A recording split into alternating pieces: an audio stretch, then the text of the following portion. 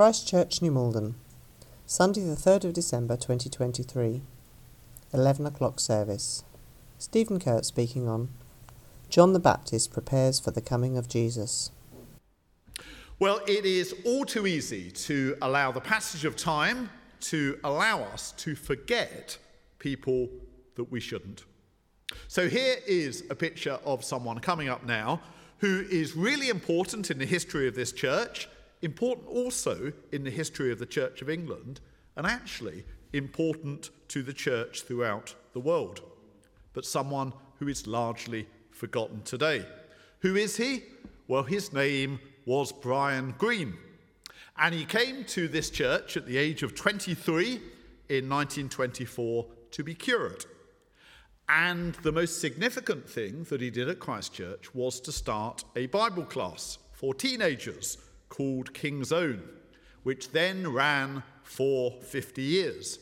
He started it in 1924, it continued after he left, it grew, and it eventually finished in 1974. Now, why was it significant? Well, it was for both boys and girls to study the Bible together, which was unheard of at the time. But more significantly, it attracted huge numbers. And it changed the lives of literally thousands of young people, some of whom are still here today. So put up your hand if you were part of King's Own and it made a dramatic difference to your life. You've got Steve Tyler, you've got Andrew Rankin, and you've got Joe Henson. And it was Brian Greene who started all of that. That was here at Christ Church, but Brian Greene then went on to be vicar of Holy Trinity Brompton in London, a famous church, and then later an even more significant ministry at St Martin's in the Bullring in Birmingham. He had very significant ministries in both of those churches, but even more significantly in a way that was further afield. Because for 3 months each year, Brian Greene led international missions throughout the world in a way that no one had really done before. And it started with a big mission to New York in 1948 when lots of people became Christians, and a young Billy Graham referred to Brian Greene as the world's leading evangelist.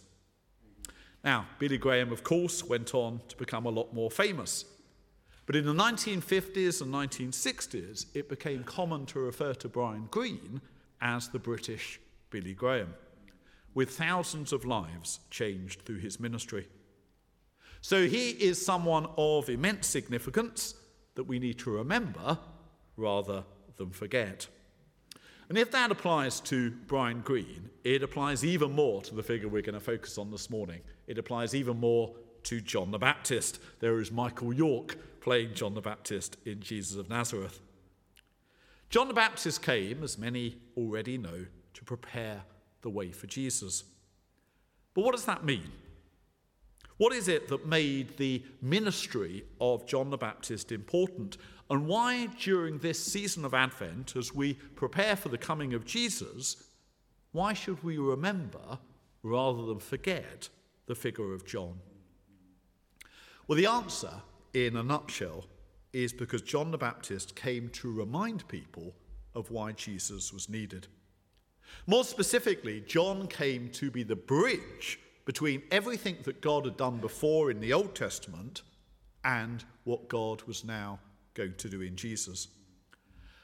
And it's by paying proper attention to John the Baptist that we can really get, more than we otherwise would, things about Jesus that we need to understand.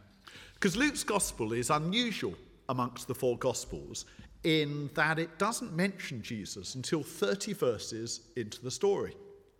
And we only hear about Jesus' birth after 80 verses in Luke that make up its very long first chapter. And why is that? Well, it's because Luke wants us to understand the coming of Jesus in the light of the significance of John the Baptist. So right at the start of that story that we had read to us a little while ago from Vashti, we hear about 3 people. First of all, we hear about this person. We hear about Herod, the king of Judea. And then we hear about the people who went on to become John's parents. We hear about Zechariah and his wife Elizabeth. And this introduction to the story, and particularly the details that it includes, immediately sums up the problem that we have at the end of the Old Testament. You see, Zechariah and Elizabeth, they're upright and they're devout in their desire to serve God. We're told they observe all of his commandments and regulations blamelessly. But despite that, despite there being godly Israelites about, Herod is on the throne. Herod is a false king, not only because he wasn't from the Davidic line from which Israel's kings were meant to come, but because he was a wicked tyrant. And symbolizing the plight of God's people, Zechariah and Elizabeth can't have children, meaning that, like Israel itself, they appear to have no future whatsoever. And as I say, this sums up the plight of Israel and therefore God's purposes at the end of the Old Testament. The Old Testament is a story in search of an ending. There are good and obedient people in Israel doing their best to obey God. There are plenty who aren't, I hasten to add. But there are some being loyal to God, but evil and hardship still appear to be in charge. And hopes for anything changing on either a national level or a personal level seem very remote indeed. And that's how it can often feel for us as well, isn't it? We look at the world at the start of Advent 2023, and despite there being some good and godly people around, evil does seem to be well and truly in charge. So that terrible war in the Ukraine continues with all of its wider effects on the world. And more recently, of course, we've had the start of that simply horrendous conflict in Israel and Palestine, made worse by the fact it's the very place where God once promised that he would be especially present. But in our personal lives as well, there can be equal amounts of tragedy, can't there? There can be people dear to us struggling with terminal illnesses or with terrible problems. There can be areas of conflict or difficulty, perhaps in our work lives, perhaps in our personal lives, that simply won't resolve. There can be dreams that we once had of really good things happening that we were hugely invested in, which now seem completely impossible. The Old Testament ends with all of this. And when the story of John the Baptist begins at the start of the New Testament, all of those problems are still very much present. But that situation then starts to change, doesn't it? And that change begins with the appearance of an angel. Now, despite what some people think, we don't get angels appearing all the time throughout the Bible. We get them at key moments. We get angels appearing at moments where a vital new stage in God's plan for the world is revealed. And that's because when angels appear, a bit more of the life of heaven is coming to earth. And that happens when an angel of the Lord, Gabriel as it turns out, appears to Zechariah while he's performing his duties as a priest in the temple. And this angel, Gabriel, comes to tell Zechariah that Elizabeth, his wife, who was assumed to be barren, not able to have children, would bear him a son. Now, if that immediately sounds a rather familiar storyline, that's because it is. It's following on from similar stories in the Old Testament. There are a number of them, but the most famous one is Abraham and Sarah, where a couple advanced in years are promised and after a long wait eventually receive a son.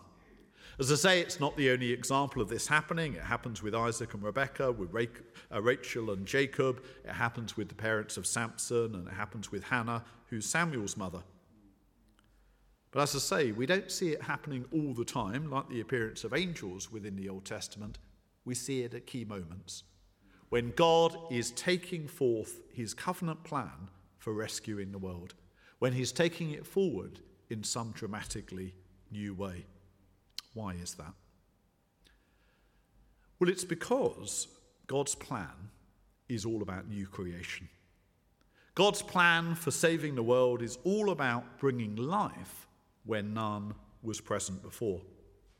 Now, that's ultimately demonstrated in the most stupendous way by this event that we celebrate at Easter, the resurrection of Jesus. That is the ultimate demonstration of God being able to bring life where there was none before. But before that happens, ahead of the resurrection, it's flagged up in other ways. It's flagged up by Jesus' virgin birth, which we celebrate at Christmas time. And before that, it's flagged up in events in the Bible where people who couldn't have children finally, and after years of waiting, received them. But the way that the conception of John the Baptist shows a further move forward in this story, an extra dimension, is the reference to Zechariah that says this. The angel says these words. The angel says that John will be filled with the Holy Spirit even from birth. This is something new. You see, the Holy Spirit in the Old Testament is present, usually called the Spirit of the Lord or the Spirit of Yahweh, but he's temporary.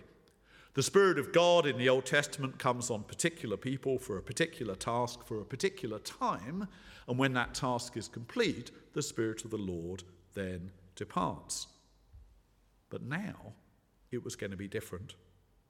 See, the prophet Joel in the Old Testament has said that one day God would pour out his Spirit on all flesh. And John the Baptist, being filled with the Holy Spirit from birth, was showing that this time was not far off. This time when God would pour out his Spirit in a dramatically new way. So not only was new life coming into the world with Jesus, but a quality of life that would finally bring the reality of heaven to earth. And that's what the coming of Jesus is all about. We'll be singing lots of carols this Christmas time, and one of those carols will undoubtedly be O Little Town of Bethlehem. And in that carol, there's a particular line that says this. It says, "The hopes and fears of all the years are met in thee or you tonight." And what that's saying is that all that tension that I was talking about earlier, between our experience of the world as it is and the world as we hope it will be, that tension is met in the coming into this world of Jesus. All of that heartbreak, all of those things that we desperately hope were different, on both an international stage and a personal one, all of those things receive their answer in Jesus. Not because change to any of them will be instant, but because God in Jesus is bringing his light into the darkness to make things possible that weren't before. You see, the reason why more people come to church around Christmas time, and the reason why we ourselves as regular churchgoers give it particular priority, isn't just nostalgia. It's because the message of Christmas brings hope. Retelling and rehearing the story of Jesus coming into the world is what brings us that hope. An attention to the story of John, which Luke regards as so important that he gives real priority to it before he introduces the birth of Jesus. Attention to the story of John gives us clarity about what that hope is and what it comes to address. But the announcement of John's birth also reminds us of two things that are needed to receive this hope. One is repentance, and the other is faith. It's because John would be filled with the Holy Spirit from birth that the angel says this about him as well. The angel Zechariah says that John is never to drink wine or any fermented drink. Why is that? Other parts of the Bible talk about alcohol being a good gift from God as long as we use it wisely, and so on. So why is this teetotalism for John present? What point is it making? Well, if John is going to be filled with God's Spirit from birth, if he is going to embody the fully human experience that God is going to bring through Jesus, then the things that often act as a rather poor substitute for that quality of life needed to give way so that he would demonstrate it fully. And that's what alcohol, of course, can so often be. It can be something that is very tempting for us to withdraw into to get a temporary buzz, a quality of life that isn't the real thing, that isn't genuine. It masquerades. In every part of life, Jesus comes to bring us the reality to which other things often form the parody.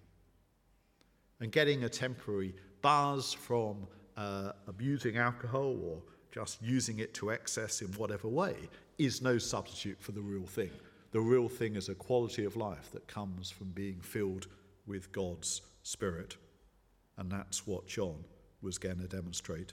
So John was sort of embodying an act of repentance in his very person. But when John was older, rather like the prophet Elijah, he'd actually preach repentance as well. And this is what was predicted about him. He would exhort the people to turn away from selfishness. That's what it means, to turn the hearts of the parents towards their children. In that verse from Malachi that it's quoting, it talked about turning the hearts of the children towards their parents as well, didn't it? Basically about turning from selfishness, about a real commitment to one another, and also turning from disobedience to the wisdom of the righteous. And why was all of that needed? To make ready a people prepared for the return of the Lord. To get people in a place of repentance, turning their lives around so that what Jesus had to offer could be received. We tend to think of Lent, the period before Easter, as a time to reflect and a time to repent, don't we? Quite rightly. Lent is important in that regard. But Advent can have that role as well.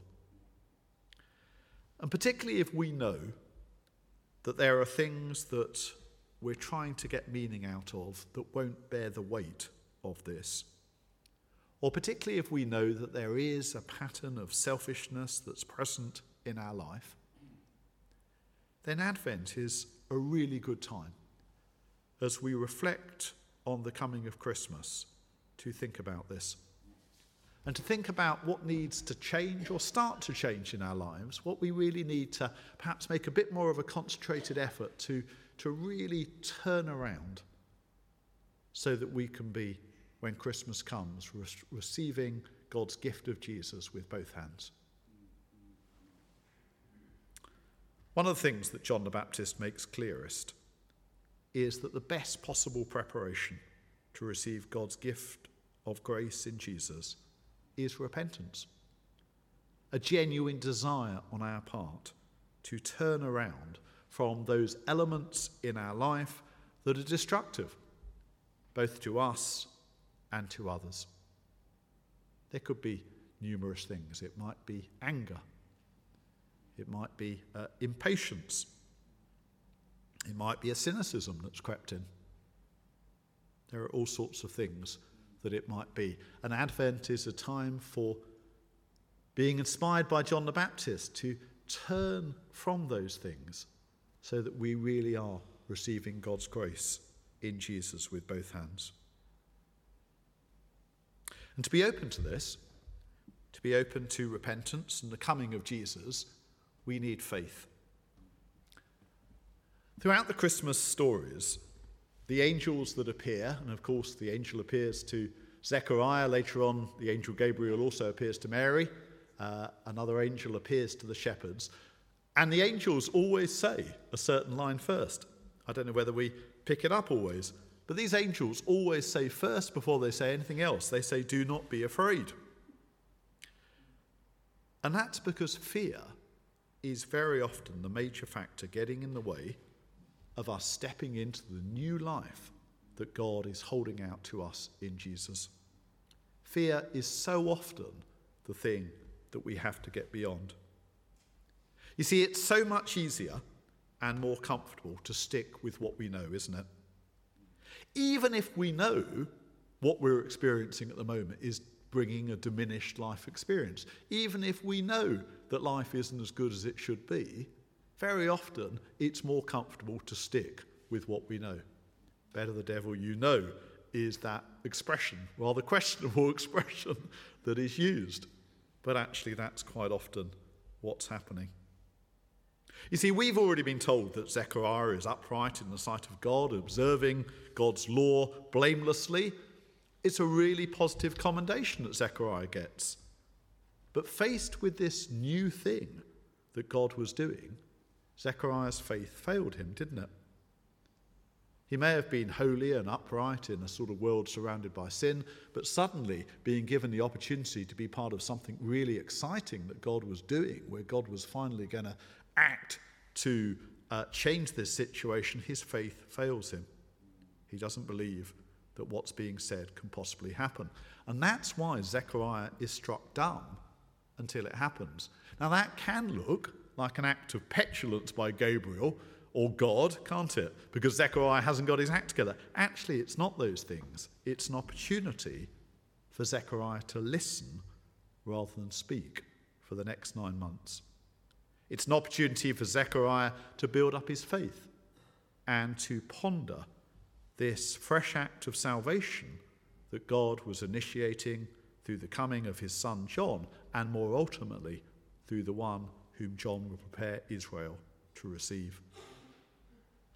And again, during this slightly shorter period of Advent, because we haven't got 9 months, how long it takes for a baby to grow in the womb, Advent is slightly shorter, but it's a time, if we can possibly make it this, to be a bit more silent and to listen out to God as well. Now that can seem an extraordinary thing to suggest at this time of year. Advent is ridiculously busy, isn't it? The run-up to Christmas is perhaps the busiest time that ever happens within this country and large parts of the world. And if truth be told, it probably does more to undermine the meaning of Christmas than anything else. But it is possible. It is possible to carve out moments during Advent when, for whatever reason, silence is present and we hear the message again of God calling us. God calling us to make ready for the coming of Jesus and everything that he represents. Another carol that we'll undoubtedly be singing this Christmas time is Silent Night. And I think that carol is probably trying to capture the need for us to be quiet so that we can hear and we can see Jesus being revealed amongst us. And the thing is that it's sometimes through unlikely voices. Sometimes through very unlikely voices that we actually hear God summoning us to make ready for Jesus. You see, first century Palestine was very much a man's world. And although Elizabeth has been mentioned, and we're told that she, like her husband, was upright in following God's commandments and so on, it's Zechariah who had the priestly role in the temple, and it's to Zechariah that the angel Gabriel appeared. But once Zechariah was struck dumb, and once Elizabeth becomes pregnant, it was she who then proclaimed the truth of what God was doing. We hear Elizabeth's voice, don't we? And she says these words. She said, "The Lord has done this for me. In these days he has shown his favour and taken away my disgrace amongst the people." Now, God was doing more than simply bringing help to Elizabeth, but he wasn't doing less than that. And those words, "in these days," in the second line there, show Elizabeth's awareness that a new era had broken into the world. A new reality had come into the world at that time, making things possible that weren't before. And ending with this reference to Elizabeth's role in the story takes us back to where we started, paying attention to those that we might forget.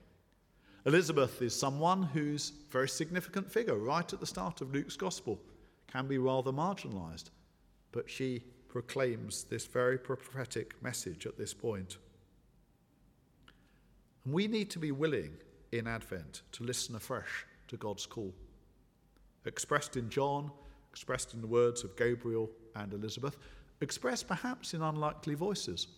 One of the things that can happen at Christmas time is when people go and see nativity plays and they see children performing the Christmas story, and they can be remarkably moving.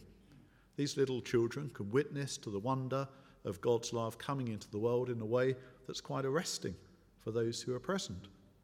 God can speak through unlikely people, or people that we might think it's unlikely that God speaks through. So the challenge at the start of Advent for us is to, as I say, listen afresh to God's call. It's expressed in the coming of John the Baptist, expressed in the words of Gabriel and Elizabeth, words of this new life that God wants to bring to all of us this Christmas time through the coming of Jesus Christ. Let's pray for a moment. Father God, we do commit ourselves at this start of Advent to listening afresh to you. Would you be preparing us for the coming of Jesus? Would you be leading us to repentance, particularly of those things that need to change in our lives? And would you help us to address our fears and our tendency to stick to what we know, however unsatisfactory that is? Would you make us open through faith in you to the new thing that you're doing through your Son, Jesus Christ? We pray this in his name. Amen.